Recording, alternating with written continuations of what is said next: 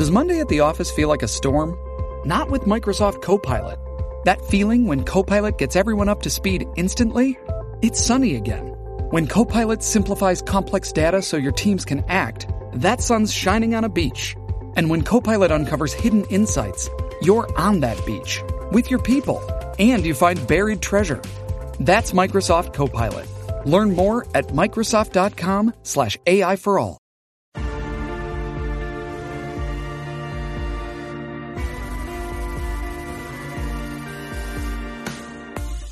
Hello there, and welcome to this episode of Kennedy Saves the World. So, Jimmy and I obviously get together every Monday, and we talk about the weekend that was and what's coming up in the near future. And, this podcast is a launching pad for Jimmy Fallon's career. As you heard just a few weeks ago, he had the big moon landing special on Fox Nation, which was the biggest hit they've ever had on that platform. And we're really proud of that. And I think it's probably because of the podcast. But Jim, you have something else very exciting coming up. Yes, and just to clarify, when she says biggest hit, from a bong. It was from a bong. They saw the... Well, let's, take the... The point is puff, puff, give, puff, puff, walks is as a hit, no, Jim. walks as good as a hit. You're talking like me now.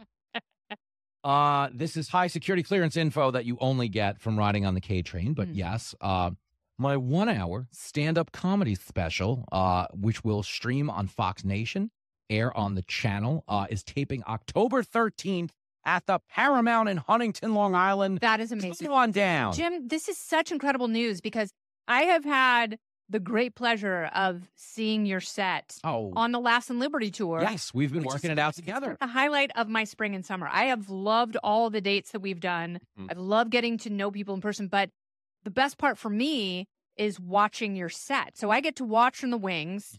And I know that you have been not only writing a book, but you have been writing new material for this special. Yeah. This is what is that like for you? It's kind of a wild thing because what you're trying to do, for real, is you're trying to have a point, like a 1 hour point. So the point of this special, okay, is I'm trying to give people perspective. It's going to be called American Privilege. And it's about perspective and things everyone has lost sight of as we sit here and fight politically day in and day out. It is by no means like a recruiting pitch to be a Republican. Yeah. It's not a call to arms. It's kind of a call to chill the fuck out. Yeah. That's the point of the special, and that's kind of the vibe of what I do.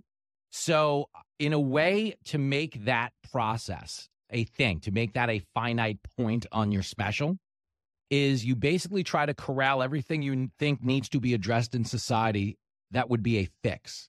Okay, so it's almost like you're writing a 1 hour op-ed filled with things that would get you fired if the op-ed landed on .com. That's basically what it is. Let's say you were going to write an op-ed. So if this were on a respectable platform, you'd be canceled in a minute. No, if there was going to be a cover image for this special, it's my taxi license. I don't think it should be anything else. I think that's all it should be. Maybe your mugshot. But thank you. Maybe. But oddly, no.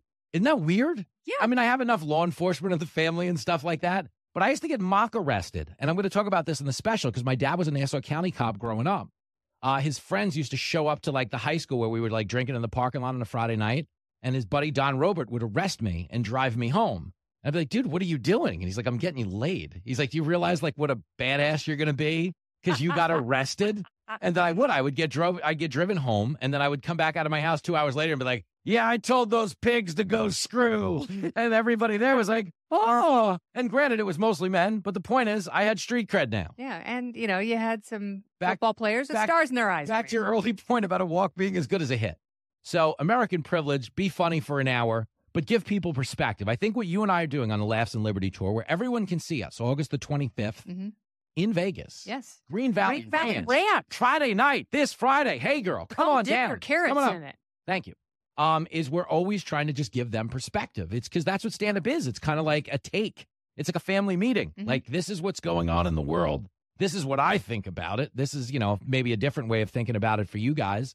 But you're just there for truth. I mean, jokes work because people agree with some basic logic in them. And that's what makes comedy a thing. It's that people, you hear those moments when you're in the audience and you're like, oh my gosh, we were just talking about this on the way over. Yes. That's the point of comedy. You're trying to unearth these truths. So let me ask you this.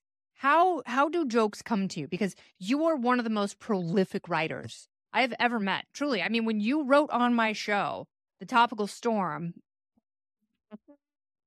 every day, like wall to wall packed with jokes. And you were also writing jokes for a morning radio service. Like you were writing all day long. So when did the jokes come? Like, do you sit down with a laptop open, or is it stuff that you say during your radio show that you write down and you go, oh, that's actually pretty good, and then you develop it later?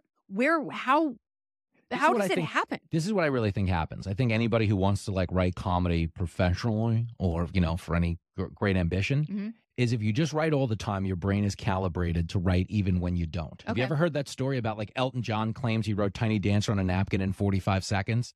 It's probably true because he was probably working on that jingle, constantly working on something, and one day his brain just farted out Tiny Dancer, which he struck that part from the original lyric. Blue Jean Baby was originally called Farted Out Baby, but obviously it didn't have the same romantic over the piano. It's just not quite the same allure. But imagine to know.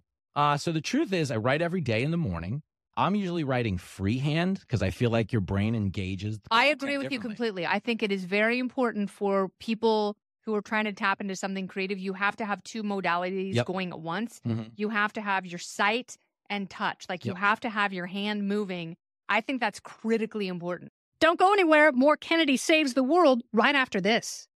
Shipping can make or break a sale, so optimize how you ship your orders with ShipStation. They make it easy to automate and manage orders no matter how big your business grows. And they might even be able to help reduce shipping and warehouse costs. So optimize and keep up your momentum for growth with ShipStation. Sign up for your free 60-day trial now at ShipStation.com and use the code POD. That's ShipStation.com with the code POD. And I think so much of comedy, like when you're writing the news, when you're writing like the Topical Storm and stuff like that on your show, which is like, that's as much fun as I'll ever have because you're writing comedy against like a real deadline. What I mean by a deadline is not the show goes live at 7, which is technically true. The deadline of topical humor is you're performing surgery on a patient that's dying at midnight, no matter what. It's a carnival goldfish of humor. Yeah. Because there's no reruns in cable news. So everything we've ever done is only going to air when it airs and you're going to move on. Yes. So the reality of that is that you get like one look at this story as presently constituted. What stand-up allows you to do with the topic is a Regents exam. Let's say I was doing a chunk on Joe Biden, which I don't foresee me doing, but if I was, you actually have the opportunity to frame the discussion in a way that will make jokes you told about Joe Biden last April work, in that little vacuum. But they won't work tonight. You know what I mean? Because what happens is now when it comes to topical humor, there is no shelf life. It's part of what helped Trump survive as a president. He would say crazy things, but 12 hours later, he'd say something crazier, and you couldn't go back. I mean, if you told a Kofifi joke, remember that? You'd be like the pimp, and I'm going to get you sucker, who gets out of jail in the old-fashioned, and he thinks he's cool, but he's getting laughed at. So I think the art of it... Like Austin Powers. Yes. It was, So that's what, stuck in the 60s and goes to the president. Everyone's giggling at him. He's like, oh, that hurts. But he was still shagging. So I think what you're trying to do in a stand-up special is create a context where all of this joke evidence is admissible in the court of conversation. And I'm trying to give them a perspective so you have something to say. Because comedy with a point of view is a lot more potent to your audience than just random. You ever notice that the baggage claim, which is great, but they can't really take it with them. They can't take an emotion home. And I think you want to affect them because what do the best songs do? They make you emotional. Yes. You know what I mean? They come from and they work on different levels. Yes. I mean, that's why to me, the best songs are so incredible because it's poetry. Like it's really beautiful words. If it's really good, it's beautiful words that speaks directly to you. Yep. If it's great, then there's a nice melody to go along with it. If it's phenomenal, the singer has an absolutely beautiful voice that elevates it even more. So as we sit and talk about this, I think of some of my favorite stand-up specials, like Eddie Murphy, Delirious. Yep. And, Richard Pryor and Ricky Gervais and Dave Chappelle. So there's a take. What do you have in common with them and what are you trying to accomplish? Like, do you want this to live beyond eternity? Do you want in 10 years from now when your son has graduated from college, sitting around with his friends, showing them his dad's comedy special, do you want it to be as present then as it is today? I think the goal is for everything you create and put your name on, you just want it to be great. Because the truth is we're going to die. This stuff is going to live on. And you really don't want people to look back and be like, yeah, I kind of had a decent career, made a run, but man, that special sucked. You know what I mean? So for me, you just want to bulletproof it and truly think it's as good as you could make it in the time you had to do so. And you can kind of make peace with that. But I think that's always been whatever my business model is. Like, I don't think when I got into showbiz, I was already like 30 and getting ready to drive a cab. I don't think they were like, you know, if there was some guy out there who just knocked his wife up with no health insurance that went to community college, we really need more of that in show business. I don't know that there was a niche, but I think you create your own niche in stand-up. Yeah. And in any line of work by just like doing the pants off of whatever the job is, because it'll create a market, a bigger market for whatever you do next. And I think that's just always been the goal. So you're trying to use this special, I guess, to use it as a 1 hour opportunity to further the demand for what you do. I think that's always the goal. Mm-hmm. And, you know, you could say nice things about Hollywood Walk of Fame, but I'm going to be there anyway. I mean, it's Hollywood, Florida. Okay. It's not Hollywood, California. But the point is I'm going to be there. Okay. There's a Denny's. I've gotten a lot of those omelets. Okay. If they didn't, it would be criminal not to put me on that Walk of Fame. I figured you for a moons over my hammy guy.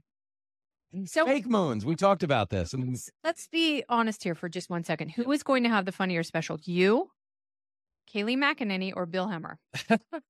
They're both comedy stalwarts in their own regard. People don't know that. The amount of profanity out of the Kaylee special, I think, is going to shock people. Kaylee McEnany live from the podium. Bob Saget. God rest his soul. I think it's going to be out there. Hemmer's is deep. You know what I mean? Hemmer's like our Matthew McConaughey. Exactly. He's naked, bongos. Most of the special is him driving around in an empty Buick, just talking to himself, like that McConaughey commercial. But there's a quality to that. There's a quality to that.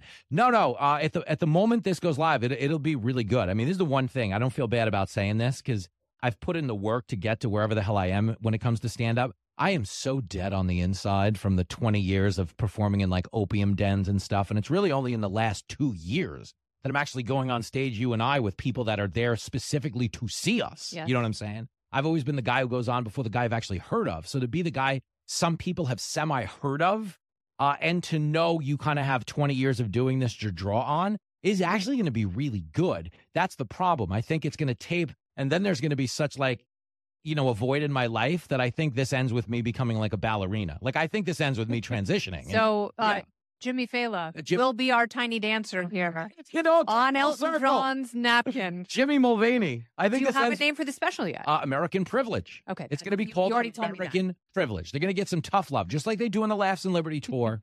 They do. Thank you. You know what I've realized, though? Mm-hmm. They're asking for it. They want it. They need it. They want their hair pulled a little bit. Well, do they ever, Your Honor? Bitch had it coming. Jimmy, I cannot wait.